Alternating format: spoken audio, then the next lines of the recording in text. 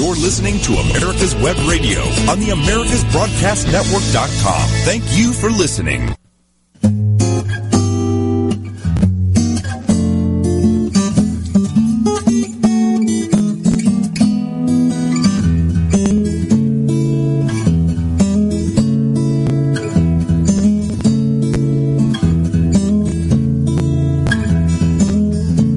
If you deal with direct primary care, direct access to doctors, and we've talked about health savings accounts, and we've also talked about Atlas MD, Dr. Josh Umber, and Dr. Lee S. Gross working. Dr. Gross, that's the point. Yeah, it's working everywhere. What I think, people really need to understand is that, this is not a decision between the Affordable Care Act. I mean, we want to go down. You're listening to the Doctor's Lounge on America's Web Radio. You're in the right place. Keep listening. At a time where people are able to choose their healthcare decisions based upon their individual DNA, we're going to take a one-size-fits-all approach to healthcare. It doesn't make any sense. And, Democrats don't want their healthcare chosen by Donald Trump any more than Republicans want their healthcare chosen by, Chuck Schumer and Nancy Pelosi.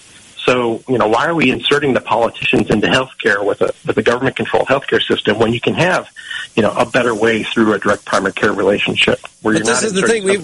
This is the failure of Obamacare. You spend billions and billions more, and you get far inferior care because it never really was about the patient. So you are listening to the Doctor's Lounge on America's Web Radio. Dr. Mike Karuchak, your host, delighted to be with you today on America's Web Radio in the Doctor's Lounge, sponsored by the Docs for Patient Care Foundation. So what did you just hear? I guess if you look at the last show I did, I guess I ended up sort of slipping into this mode of coming up with cryptic beginnings to the show. I hope that's a good thing. At least it keeps things a little bit interesting. But what you just heard is something very, very important. You heard our president, Dr. Lee Gross, president of the Docs for Patient Care Foundation, on national syndicated radio with Sean Hannity. And that has happened this month, not once, but twice. On the 9th of October and just the other day on the 15th of October. And there are future plans in the works, which I'm not supposed to talk about, so I'll try and be a good boy and not go there. But neat stuff is coming along very, very nicely for the foundation, mainly because of the tireless efforts of Dr. Gross. And look, I'm a doc, I'm a surgeon. 18-hour days aren't a big deal. 50, 60, 70, 80-hour work weeks aren't a big deal. But even with that perspective, I don't know how Lee does it. I don't know how he gets to all these talks and presentations and now national syndicated radio appearances and still manages to see patients, which is our primary purpose in life, and be able to, keep things going in his business and at home. I say it too many times. I'm never going to get tired of saying it, and I hope you don't get tired of hearing it, but I take my hat off to that man.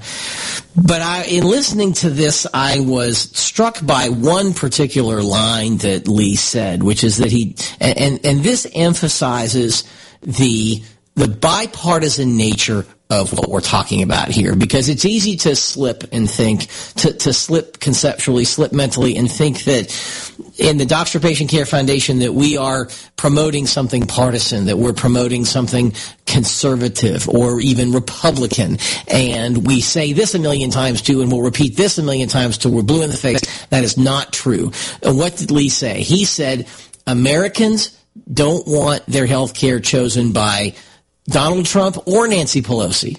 He specified it a little more. He said Democrats don't want Trump choosing their care. Republicans don't want Nancy Pelosi and Chuck Schumer choosing their care. I would hazard a guess that, wherever you're coming from, you don't want either one of them choosing your care. I would hazard a guess it's not even partisan at all. But that's the point, is that direct primary care, our major talking point in the Docs for Patient Care Foundation, is not partisan. It is universal, and it is catching on like wildfire, and I am delighted. I am excited. I am awed by the work that my fellow board members are doing. They are dwarfing anything that I do. I stick by the microphone here and do the show, and I'm delighted to do that. Hal does the same thing, but the two of them, I don't know how they do it, but I think thanks to largely their hard work, that we're coming up on a tipping point. It may be an overcall to say it's the tipping point, but you've got to wonder when, we've reached the point where Dr. Lee has gone to the White House 2 or 3 times. Dr. Hal and I had the honor and pleasure, thanks to Dr. Gross, of getting invited to the White House, and we went on the 11th of October, just week before last, and so we're making our presence known. Things are happening. The folks who need to listen are beginning to listen, and it is an exciting time indeed. And this comes, and I'm not even done yet. Heck, I'm jumping ahead of myself. And Dr. Gross, you remember, we had him on the show when he was about to testify before Congress about health care and direct primary care, and that was canceled at the last minute because of the Kavanaugh hearings. Well, once again, the impossible has appeared to have happened, which is that it actually got rescheduled, number one, which I don't think anyone expected, and it got rescheduled fairly quickly, as in November 28th, about 6 weeks. So Dr. Gross will get his chance to testify, and I promise you, if we don't have him on sooner, we will have him on for that for him to chronicle for us his adventures during congressional testimony. So neat things are happening. We have certainly broken through a glass ceiling of sorts after, for some of us, 8 or 9 years of work in these issues, and so it's a very, very exciting thing indeed. And the timing could not be better, because in, I guess, a generous week, a week from Thursday, a week from tomorrow, begins our third annual meeting on direct primary care, sponsored by the Doctor-Patient Care Foundation, sponsored by the Physicians Foundation, and we thank them for their generous support of the meeting. And we have a sellout. In fact, we have beyond a sellout. I think we have standing room only. These tickets sold out very, very quickly, and we have way more sponsors than we had last year. We have way more attendees than we had last year, and a program that I'm going to review for you in a minute that is absolutely stellar. And we will be there. I will be there doing the Docs for Patient Care Foundation Doctors Lounge radio show, this show, from a booth near the exhibitors. And we will, I don't think I can call it live because we're only on Thursday mornings, but we will be creating material for the show that we will gradually put on the air over time and create several months of really, really exciting material. But the neat thing is we're taking the show itself to sort of a higher level, because in past years, the past 2 years, we've done these things sort of, at a table, in an alcove, in a broom closet. We've looked for places that we could sort of do the show, to record discreetly without occupying room or taking up resources. And now, with the good fortune and the grace of God that has smiled upon us, we are going to do the show in a much grander way, and we're going to put it front and center, which I am most grateful for. So let's, without further ado, move on to what the program for next week's Direct Primary Care Conference 3.0. That's the title, right? Third annual meeting, Direct Primary Care Conference 3.0. And this will begin on Thursday evening with a cocktail party. Fine. The main meeting starts Friday morning, and that's when I'm going to get there. I'm working all day Thursday, so I got a bag on the cocktail party because I got patients to see, and that's the way it goes.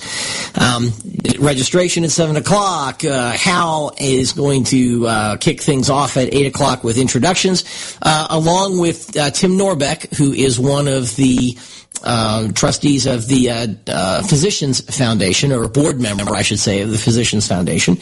And then we delve into material very quickly.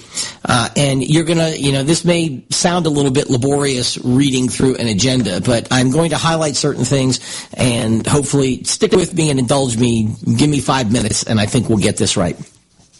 Opening lectures, Dr. Paul Thomas, Understanding How to Be the Doctor You Want to Be. Why does that matter?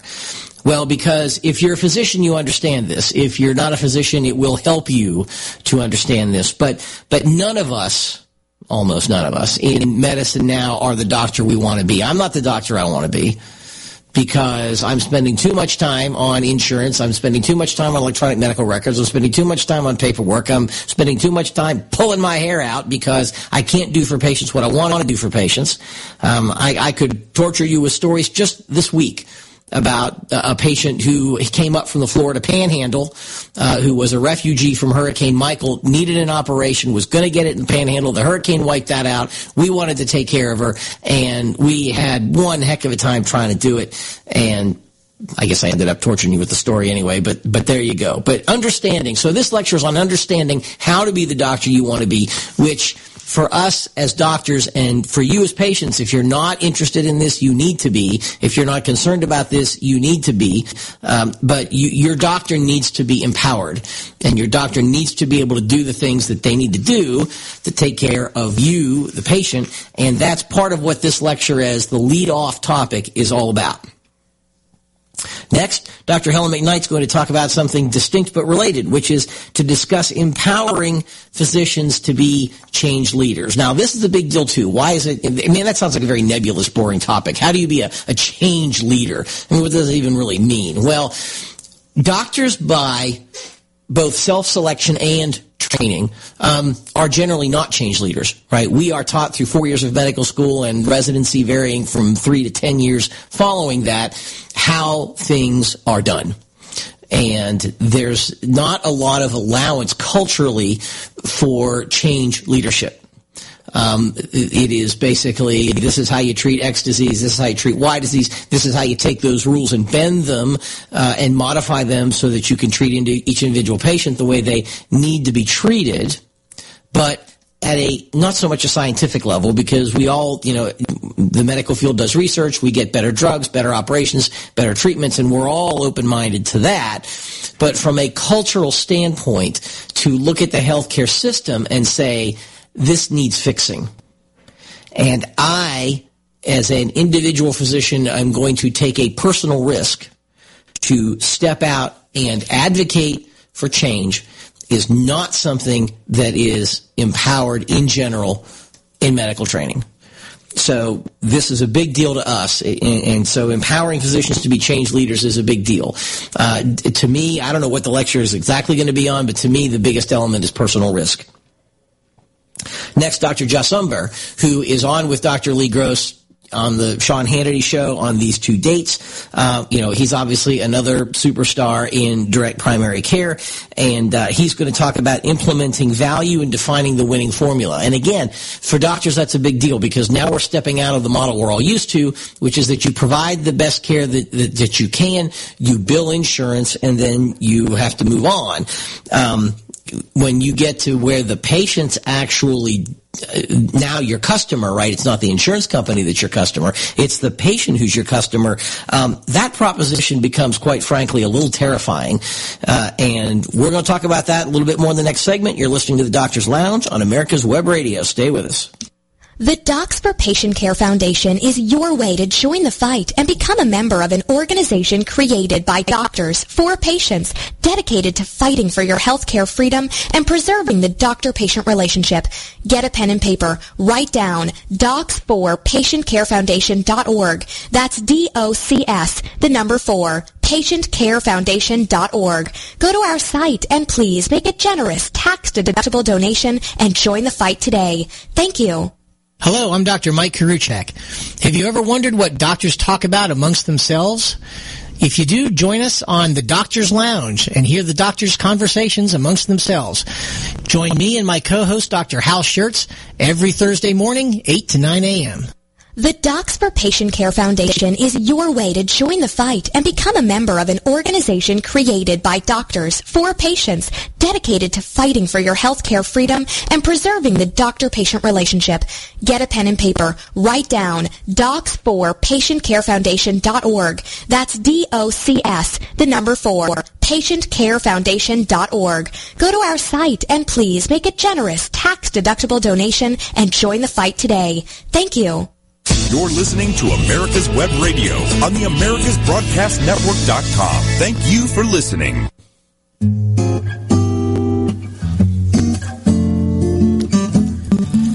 Welcome back to the Doctor's Lounge. Dr. Mike Koriwchak at your service. This segment on America's Web Radio, sponsored by the Doctors for Patient Care Foundation. I'm delighted to be with you today. It's an honor and a pleasure. We will continue our discussion from the last segment. We were going through the agenda for our upcoming Direct Primary Care Conference 3.0, and I was trying to dive in a little bit. Reading an agenda sounds awfully boring, so we were trying to bring some life into this as you read it, where no matter how great your agenda is, it's going to be a bit sterile unless you really work hard at it. So we were talking about the third in the series of lectures that will be happening on Friday morning, November 2nd, a week from Friday. And talking about Josh Umber's lecture, right? Josh Umber and Lee Gross appeared together on the Sean Hannity Show on 2 occasions. I imagine there will be more to follow. And talking about implementing value and defining the winning formula in direct primary care. And my closing sentence at the end of the last segment was, I find some of that a little bit terrifying. Now, why would I find that terrifying? Because doctors have never worked in a fully free market before. We've never had to compete on price before because, as you know, as a listener of this program, that price is a big secret. You can't find it. Often, no matter how hard you look, it's very difficult to find what your doctor's going to charge. If you're having an operation, what the anesthesiologist in the facility are going to charge. How much does a treatment cost? And the answer is usually, don't worry, it's covered. Well, we know, and you know if you've been listening to the show, that answer is simply unacceptable. So how do you get beyond that? And as a seller of healthcare services, which is what we're going to become, and I don't care if you're a primary care or specialist or you consider yourself somewhere in between, the question will be, how do we compete with our peers? Because we'll be doing that for the very first time.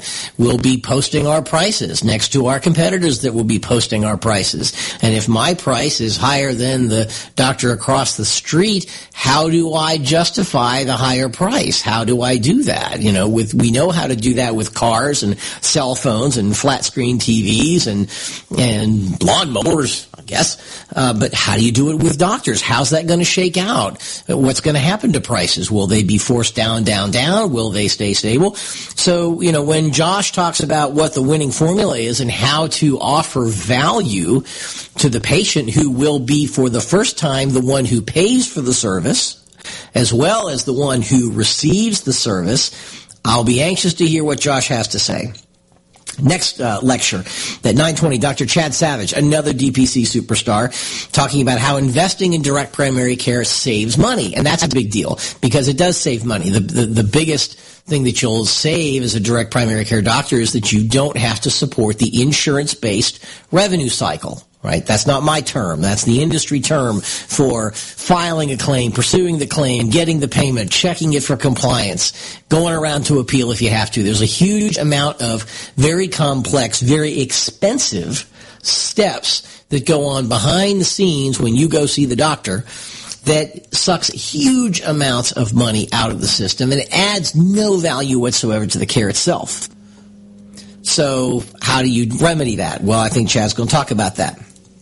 And then there'll be some Q&A. So then we go to the next section, which will be the legal section. And there is significant legal issues with direct primary care. And I promise you, those will come to the forefront when direct primary care reaches a critical mass and the insurance industry takes notice. You will see the legal issues come up. So Dr. Hal's going to moderate the panel. Dr. Phil Eskew is going to present. And following that presentation, we will have somebody, and I'm not at liberty to say exactly who. I think it's going to be a big surprise, but we're going to have somebody very high up, very noteworthy from the Department of Health and Human Services in Washington will be coming down to give a lunch keynote lecture. So that will obviously, having somebody high up from HHS come and speak to this group about a topic important to this group is, again, worth the trip all by itself.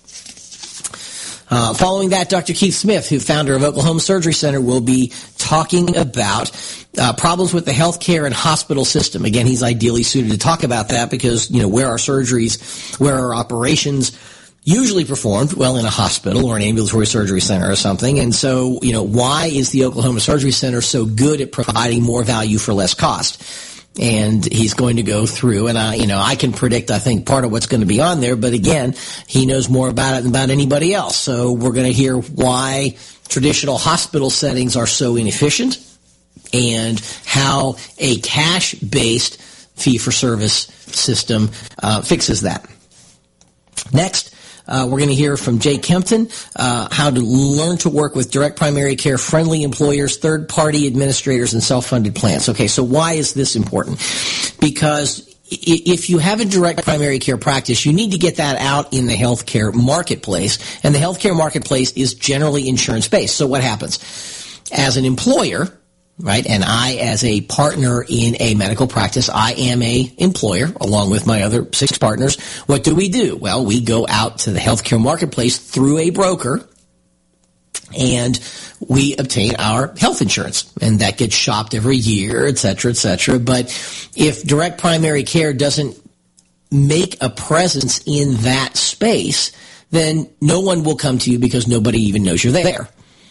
So you need to be able to market to employers, and you do that through their brokers and through third-party administrators and through the folks who self-fund through a third-party administrator. So you have to engage employers at some level if you want to build your patient base, and that's something that has to be invented from scratch because there is no obvious model for how to bring direct primary care practices and employers together. Now, you can fight your way through the individual markets, but that can be difficult picking up patients one at a time, 2 at a time. Not impossible, but you've got to have the other avenues covered. Then Dr. Lee Gross will talk about breaking the cost curve. I've heard that lecture before. It's a fantastic lecture. I think I've heard it. Maybe he's going to add something new. Again, the idea is, how do you make healthcare cost less, right? That's the fundamental problem. And that sounds obvious in the vacuum of a show like this, but it's amazing how many folks, including those inside the Beltway in Washington, don't understand that. Remember all of the discussions that happened in 2017 when the Obamacare repeal was attempted and was failed times 2. What was the problem? They weren't talking about cost. They were talking about coverage, and those are different. The more you cover, the more things cost. The more things cost, the harder it is to cover, and it's to get coverage for things that cost more. And so, you can beat the game in the short term by pumping money into your coverage, but eventually the cost will bite you, and that's been the struggle over the past 50 years. So breaking the cost curve is a very, very big deal from a macro perspective, a top-down perspective, looking at healthcare. Next on the agenda will be yours truly. We will be doing an episode of I'm tripping over my own tongue here. We will be doing an episode of the Docs for Patient Care Foundation Doctors Lounge radio show at 3:40 with Dale Bellis, the founder of Liberty Health Share, describing health sharing ministries. Now, for those of you who don't know what health share is, this is an alternative model to insurance to cover catastrophic expenses. And it's a pure model, right? I mean, what's supposed to happen with insurance? All the folks who buy into the insurance chip in money into a pot. When claims come, they pull the money out of the pot. And you have a lot of people chipping in for claims that are rare, and the model works. So this it's a little purer than health system insurance proper. I do not fully understand it, so I will be looking forward to the lecture, but my rough impression, self-admittedly being uneducated about this, is just kind of the difference between the bank and a credit union. So we will see. But we will be interviewing Dale Bellis and recording an episode of the Doctor's Lounge radio show, and that will be interesting. And that will be the end of the day. And then in the evening, of course, one of the highest points of the day, which will be a keynote dinner lecture by Grace Marie Turner. For those of you who've listened to the show, founder of the Galen Institute, definitely a friend of the Docs for Patient Care Foundation, and she will be giving a lecture on the legislative landscape for healthcare, coming out of Washington, D.C. So that's, an obviously relevant topic. It will be very solid, and coming from her, it will be excellent, I have no doubt. So that concludes the Friday program. We then have a half day on Saturday. And Saturday will be 2 breakout sessions, right? You can attend session 1 or session 2. I presume you can freely exchange between. But track 1 is, I think, for the newbies to direct primary care. So you're going to have lectures like the legal challenges to starting your DPC practices. That will be Phil Eskew again. Take control of your practice will be the next lecture, talking about psychology for personal wellness, the understanding the challenges facing women who start up DPC, and exploring designs of practice that allow a work-life balance. That will be mediated by Rebecca Bernard and Sharon McCoy-George, and following that, Dr. Bernard will have a signing for her new book. Following the coffee break, they'll then get into marketing the practice. Again, we're talking about track 1, which is for folks who are new to direct primary care. So marketing your practice, how to get people to walk through your door, right? Complements the lecture that came earlier in the day, demonstrating messaging, networking strategies, selling yourself, and creating a pathway to getting enrollments. Again, this all sounds kind of boring when somebody reads it to you. But don't fall asleep, because docs don't get trained in this. This sounds dry to read, but as I read it as a doc, I look at this and say, nowhere in med school, residency, or afterward do you get an opportunity to learn these things.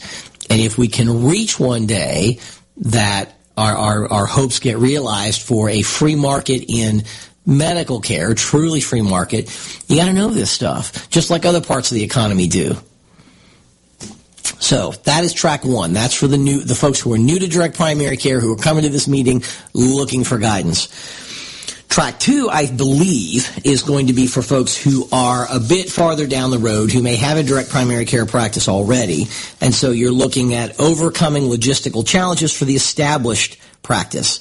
Drs. Jennifer Harroder and Jack Forbush will be talking about, how to keep your eye on success, how to overcome challenges, and that sounds good. Now, the next one speaks to me directly, because we're talking about a lecture on empowering specialists in direct primary care. This is a very difficult and challenging question to figure out how to integrate those, because specialists can't charge a regular fee per month and have the same long-term relationship that their primary care physician does.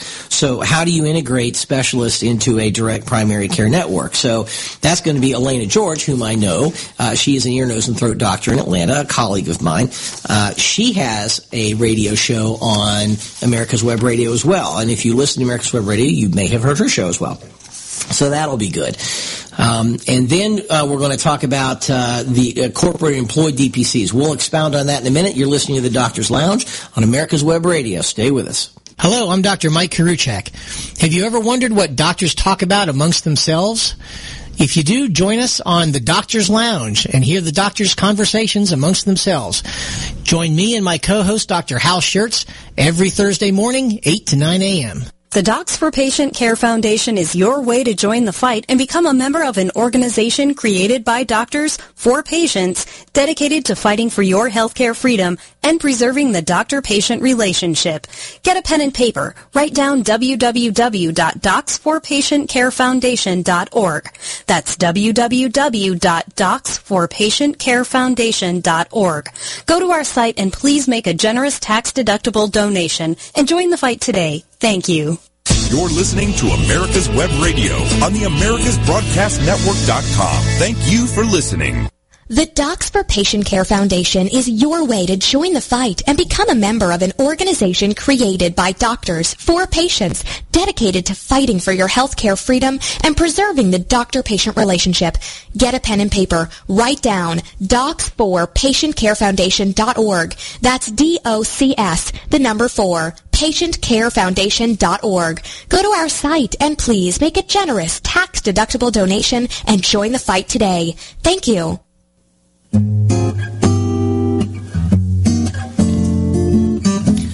Welcome back to the Doctor's Lounge on America's Web Radio. Karuchak, your host this week, at your service. Thank you very much for being with us and sticking with us all the way through 3 segments of the Doctor's Lounge. We're going to keep the spirit up. We're going to keep things high. We're going to continue to give you great information.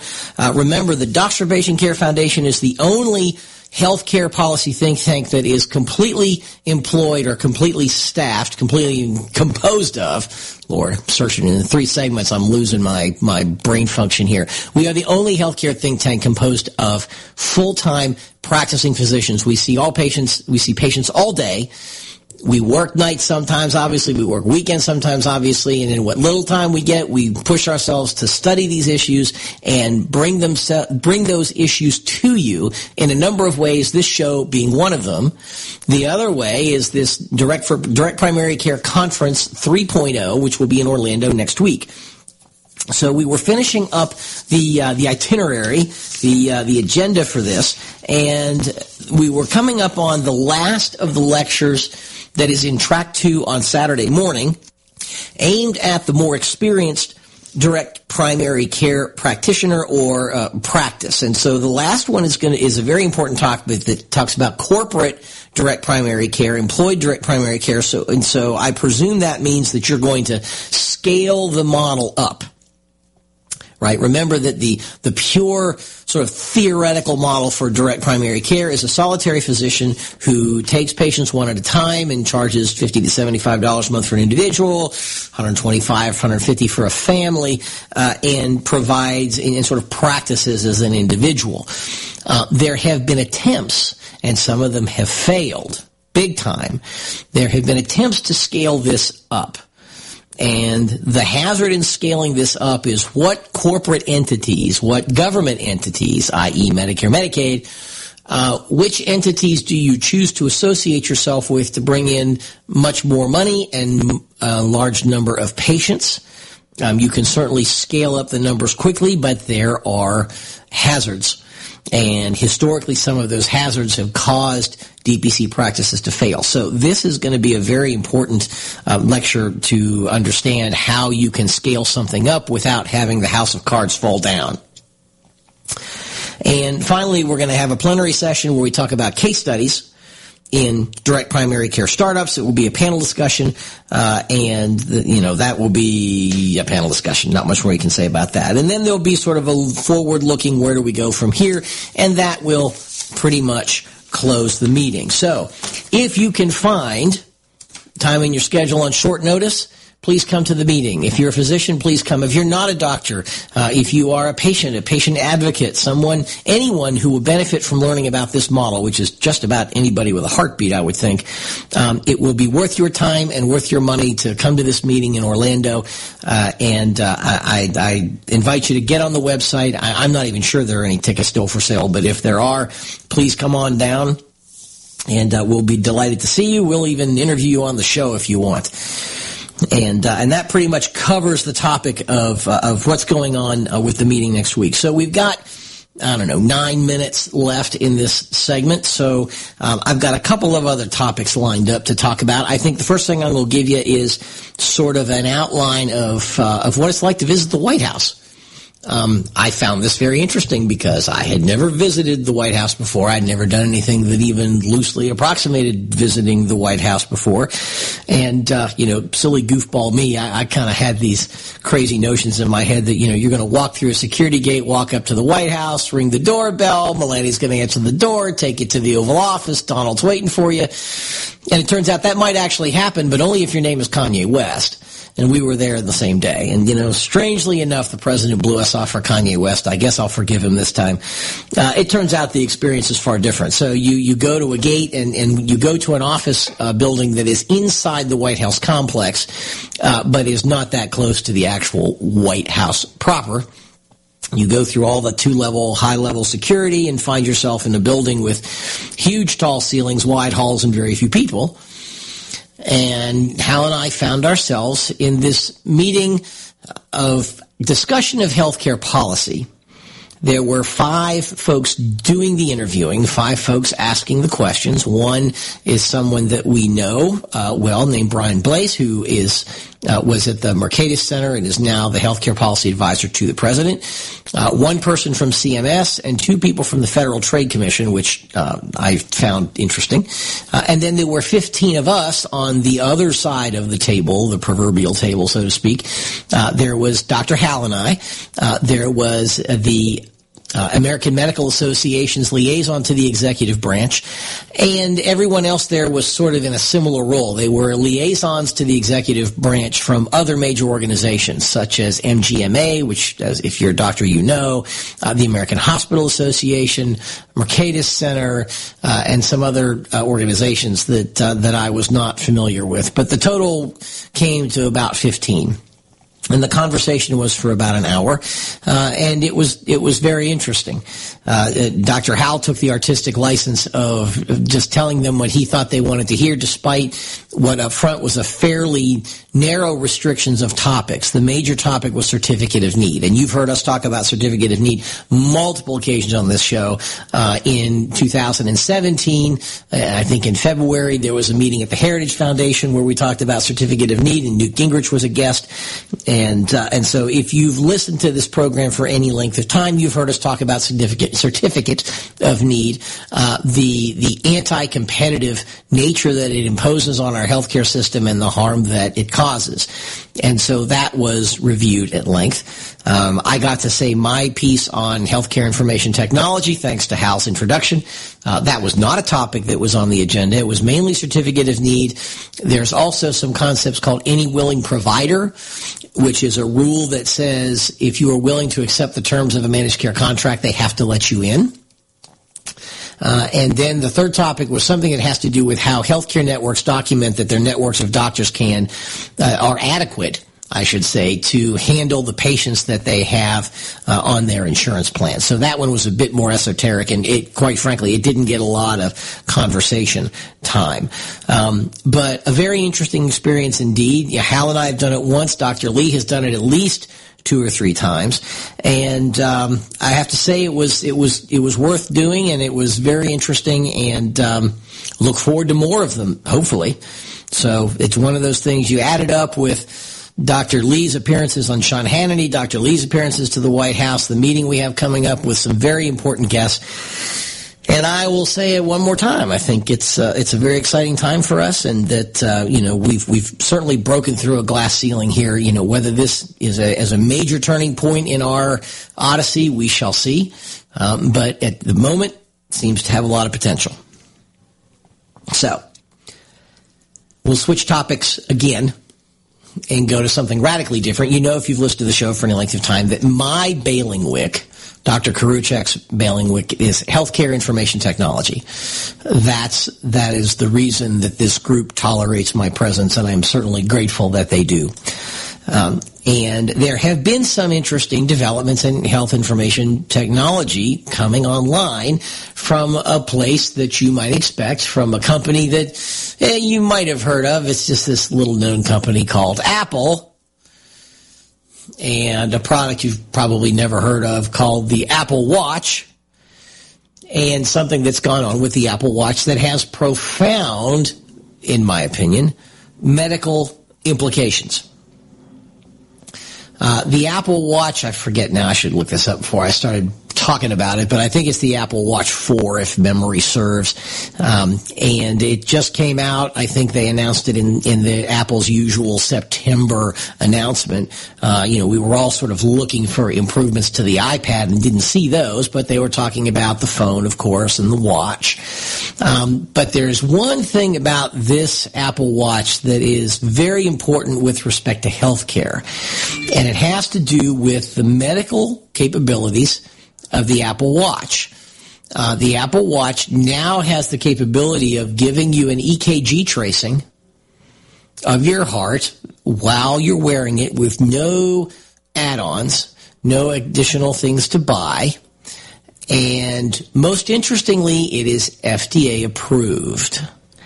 And that breaks into new territory. To my knowledge, no other consumer device, wearable electronics, has had a function related to healthcare that has been FDA approved. And in fact, both the FDA and the manufacturers, Apple, Fitbit, Garmin, there's a whole bunch of other ones that you can probably name faster than I can.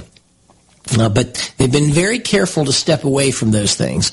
They talk about giving you heart rate, but they're careful to say, This is just kind of infotainment, and, don't take it medically. You take it with a grain of salt, and if you have any questions, you go see your doctor, and that's fine.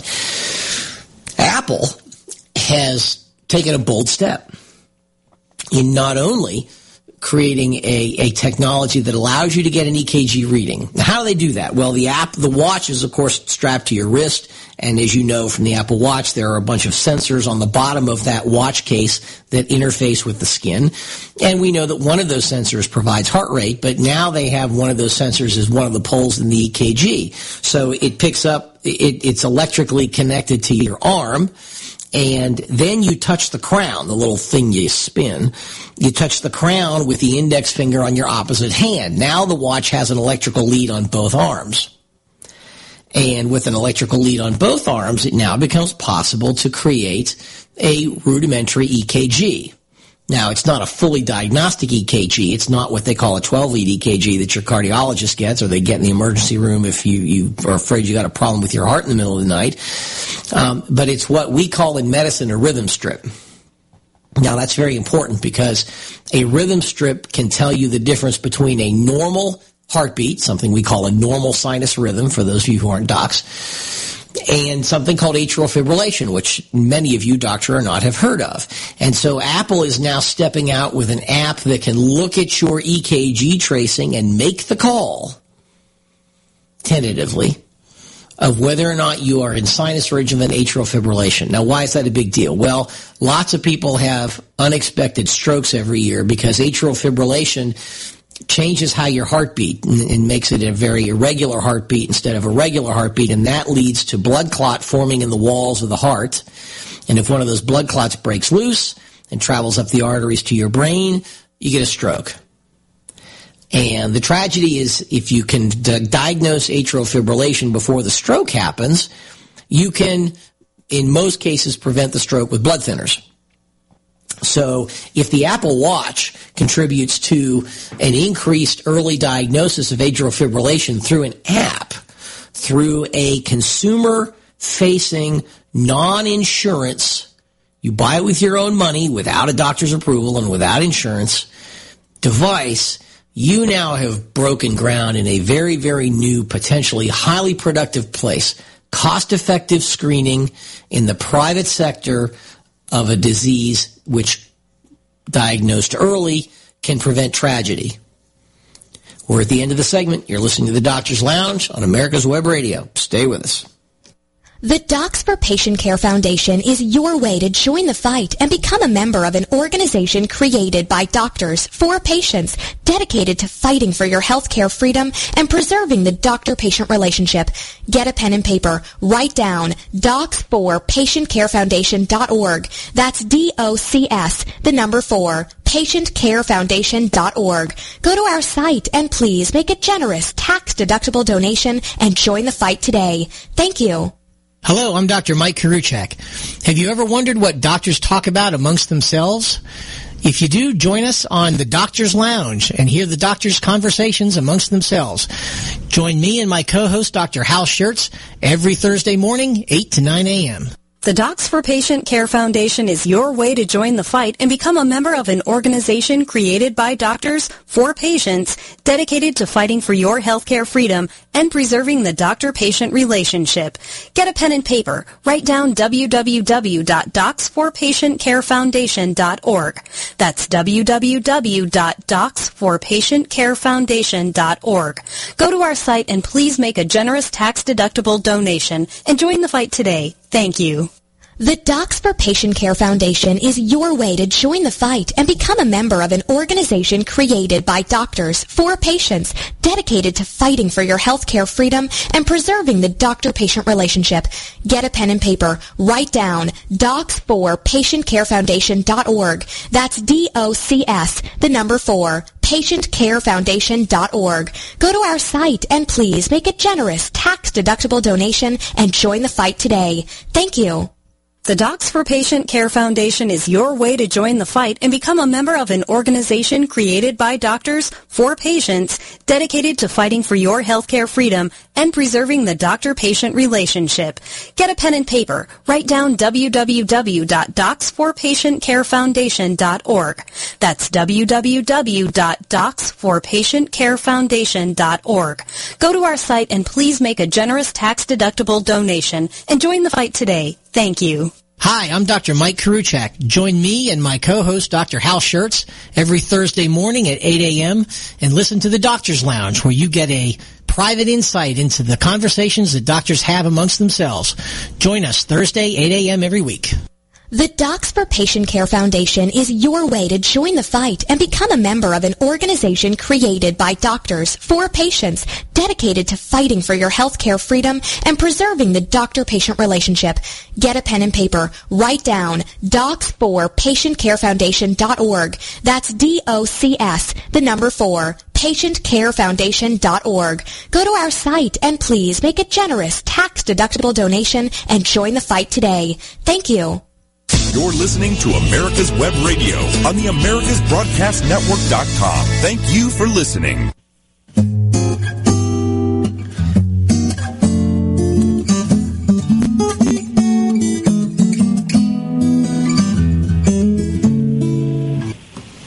They're actually con artists because they know how quality this man is, and they've destroyed a man's reputation, and they want to destroy it even more. And I think people are going to see that in the midterms. There you hear, of course, if you don't know already, the words of our President Donald Trump talking about the Supreme Court nomination process. Now, what does that have to do with healthcare policy? This is the Doctor's Lounge radio show. I'm your host, Dr. Mike Karuchak, for this week. Thanks so much for spending some time with us. What does the Supreme Court nomination process, as familiar as we are with it these days, have to do with healthcare policy, which is the mandate of this show? Well, it turns out that our Washington politicians, with all of their malicious talent, both Democrat and Republican, have managed to figure out a way to hurt the healthcare reform process by using the Supreme Court nomination process to suck up all the oxygen in the room. With me is Dr. Lee Gross. You've heard him on the show before. I'm delighted to have him. He's the president of our Docs for Patient Care Foundation, and he's going to catch us up with all of his adventures and misadventures in Washington that actually manages somehow to connect the dots between the Supreme Court and healthcare policy. So, Dr. Lee, the floor is yours. Tell us what you know. Thanks, Mike. Great chatting with you again. It's been a little while, so appreciate you letting me catch up. Yeah, so I guess we've coined a new phrase that I was Kavanaugh'd today. Perfect. Yeah. So as many of your audience may know, I was scheduled to testify in this, actually today, in the Senate Health Committee. That's the Health, Education, Labor, and Pensions Committee of the U.S. Senate. And they were holding a series of hearings on healthcare, reducing healthcare costs, which is fantastic because up until now, the only conversations in Washington were about coverage. So this is actually one of the first series of conversations about how do you actually reduce the cost of healthcare, what drives the increased cost and what lowers it. So I was thrilled to get that invitation to testify. And I know you're a technology guy, so you'll appreciate this. Thank goodness for my Apple Watch, because I made it all the way to my my airport 2 hours away today, and I put all my stuff into the bin, including my phone, and I was about to run it through the airport scanner when my Apple Watch started vibrating and I was getting a phone call. And so I grabbed my phone out of the bin. It turns out it was Washington calling to cancel the hearing because of the mayhem and madness that was surrounding this Supreme Court hearing. They were concerned for safety. They were concerned that nobody was going to be able to attend, and basically just sort of indefinitely postponed it. Not sure when we're going to get that scheduled again. But, no, well, that's That is so sad. That is so depressing. What did they get specific about the safety concerns? I don't really. I guess I'm just not smart enough to fully grasp that. I mean, the demonstrators. The demonstrators. I guess the safety concern really kind of came into conversation afterwards. I was talking to one of the staffers, unrelated specifically to the health committee. So there were some major protests going on at the Capitol. And they expressed their own personal safety concerns, and these are Hill staffers. Just things are getting pretty raucous up there, and just really, I just didn't think, they just wanted. It's not an ideal setting to be holding a bipartisan hearing on healthcare policy when you could put it off to a more a date down the line where you can actually have a real conversation about this stuff. So it's unfortunate because lots of preparation went into this. So tell us what it takes. I mean, this is not just that you just book a plane, cancel your clinic for the day, and head up there and have a chat. There's a lot more to it than that.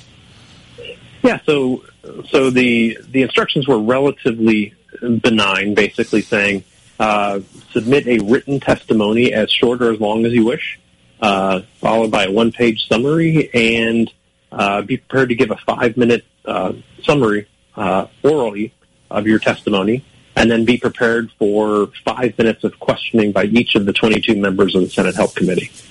And so I proceeded to prepare about 15 pages of written testimony and tried to come up with a way to explain everything about direct primary care in 5 minutes and make a splash for everyone. And then, essentially what you're doing is you're preparing for questions from a panel of people, many of whom intend to be running for president, many whom are trying to make a statement on health care policy. And essentially you're preparing for what the Republicans probably want to be the closing argument on health care prior to midterms, and the Democrats basically saying, using this as an example to say why Republicans should no longer control the conversation on healthcare policy. So, to prepare for this requires a lot of preparation. Preparation, understanding the content, preparation, just understanding what questions you're going to be asked and how not to sort of walk into a trap. And also, even just getting to the point where you're invited, you have to go through a series of interviews. Initially, just an interview for the person that sort of found you, and then you have to go through a Republican interview, and then you have to go through the Democrat interview. And if everybody feels like you're an acceptable witness, then the formal invitation comes, and that's when the real preparation starts. So this process played out, over the course of probably 2 months. To prepare for, this one hearing. Well, and countless hours of prep. I mean, it was more than just writing your testimony, I'm sure. You had to prepare for all possible questions, prepare your 5-minute summary. I mean, it's not one of these things that you can ad-lib very much, I imagine. Yeah, well, I like to wing it sometimes, so... You're a brave man.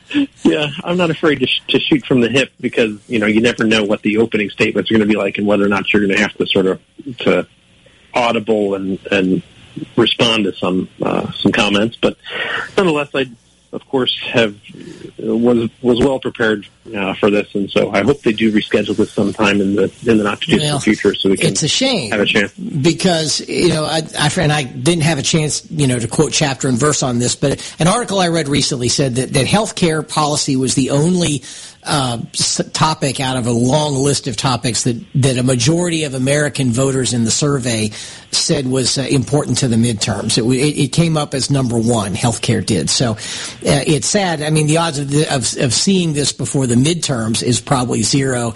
I wish I felt good about your prospects of getting rescheduled at all. What do you think?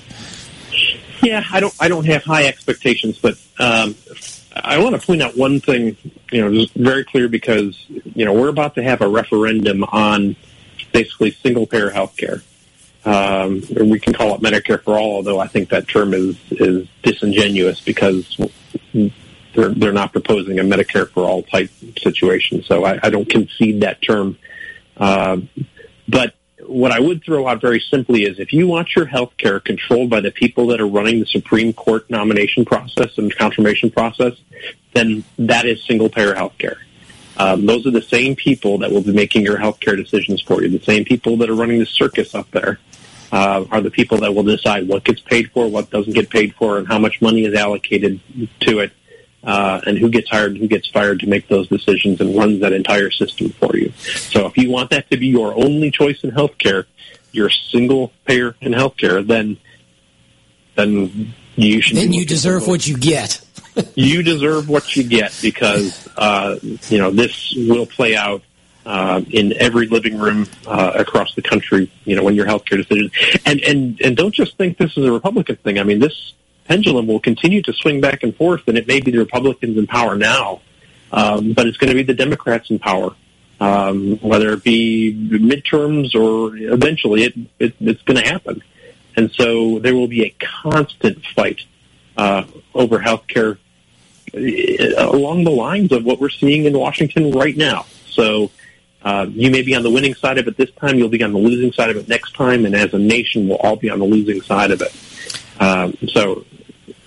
Clearly these folks, Lee, place no value on human life, whether it's the single life of a Supreme Court justice nominee and his spouse and his children and his family and friends. They clearly place political advantage over the life of one person. They will not hesitate at all to put their own advantage and their own power over the health of every American. There's no question about it. So if you want a clear example of both competence and intent, just look at what's happening. There's no question about it. And I think that needs to be a bipartisan they, because again, it just depends on who the person is that's putting the candidate forward. Because again, if it's the Democrats running a smear campaign now, it's the Republicans that do it next time. And again, if you want that to be in the middle of your health care choices, then the single payer is the way to go. But if you want, independence, freedom of choice, freedom of choosing your doctors without that nonsense in the middle of your health care decisions, then you need to be supporting the kind of initiatives that we're fighting for. Absolutely. I mean, you and I learned this together. Well, you quicker than I did, but we learned a long time ago through this process. We both started off when Obamacare was getting litigated, thinking that we knew who the good guys were and who the bad guys were, and it turns out that we were both wrong. It turns out they're all bad guys. It was a trick question, and so yeah, there's no question about it. This is both a Democrat and Republican problem, and after a dozen trips to D.C., I finally had to realize that. Well, I think I was probably the last one to figure it out, but I think we all understand that. Yeah, at the moment, one shoe is on the Democrats' foot and the other's on the Republican foot. But as you aptly pointed out, that can switch over one election. Right. So, in any case, it's just disappointing that we're in this position. I was hoping to be talking to you next week about how the testimony went and what you learned and who you talked to, and I was looking forward to pulling sound bites of your testimony and playing them and saying, well, what'd you think here? Who reacted to a certain way there? But hopefully we'll get that opportunity sometime in the future. I wish I was optimistic about what that was going to be. So, Lee, we're coming up on the end of this segment. We've got some other things to talk about that you and I talked about. So I'm hoping you'll stick around and we can do another 13 minutes. You're listening to the Doctor's Lounge on America's Web Radio. Stay with us.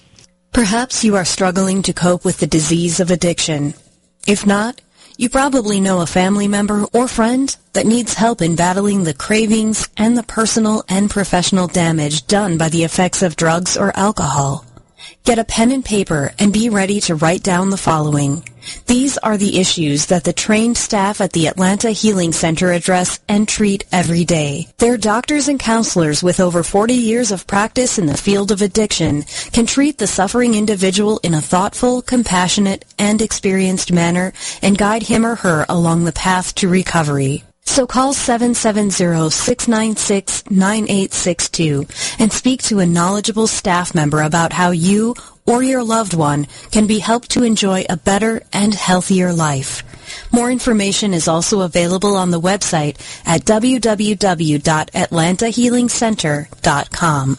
Whether cruising the Strip in a 57 Chevy or taking the family on a vacation in a 71 Oldsmobile Vista Cruiser, you need to tune in to Classic Cars with Steve Ronaldo and Jim Weber every Saturday from 8 to 9 a.m. on americaswebradio.com. You're listening to America's Web Radio on the AmericasBroadcastNetwork.com. Thank you for listening.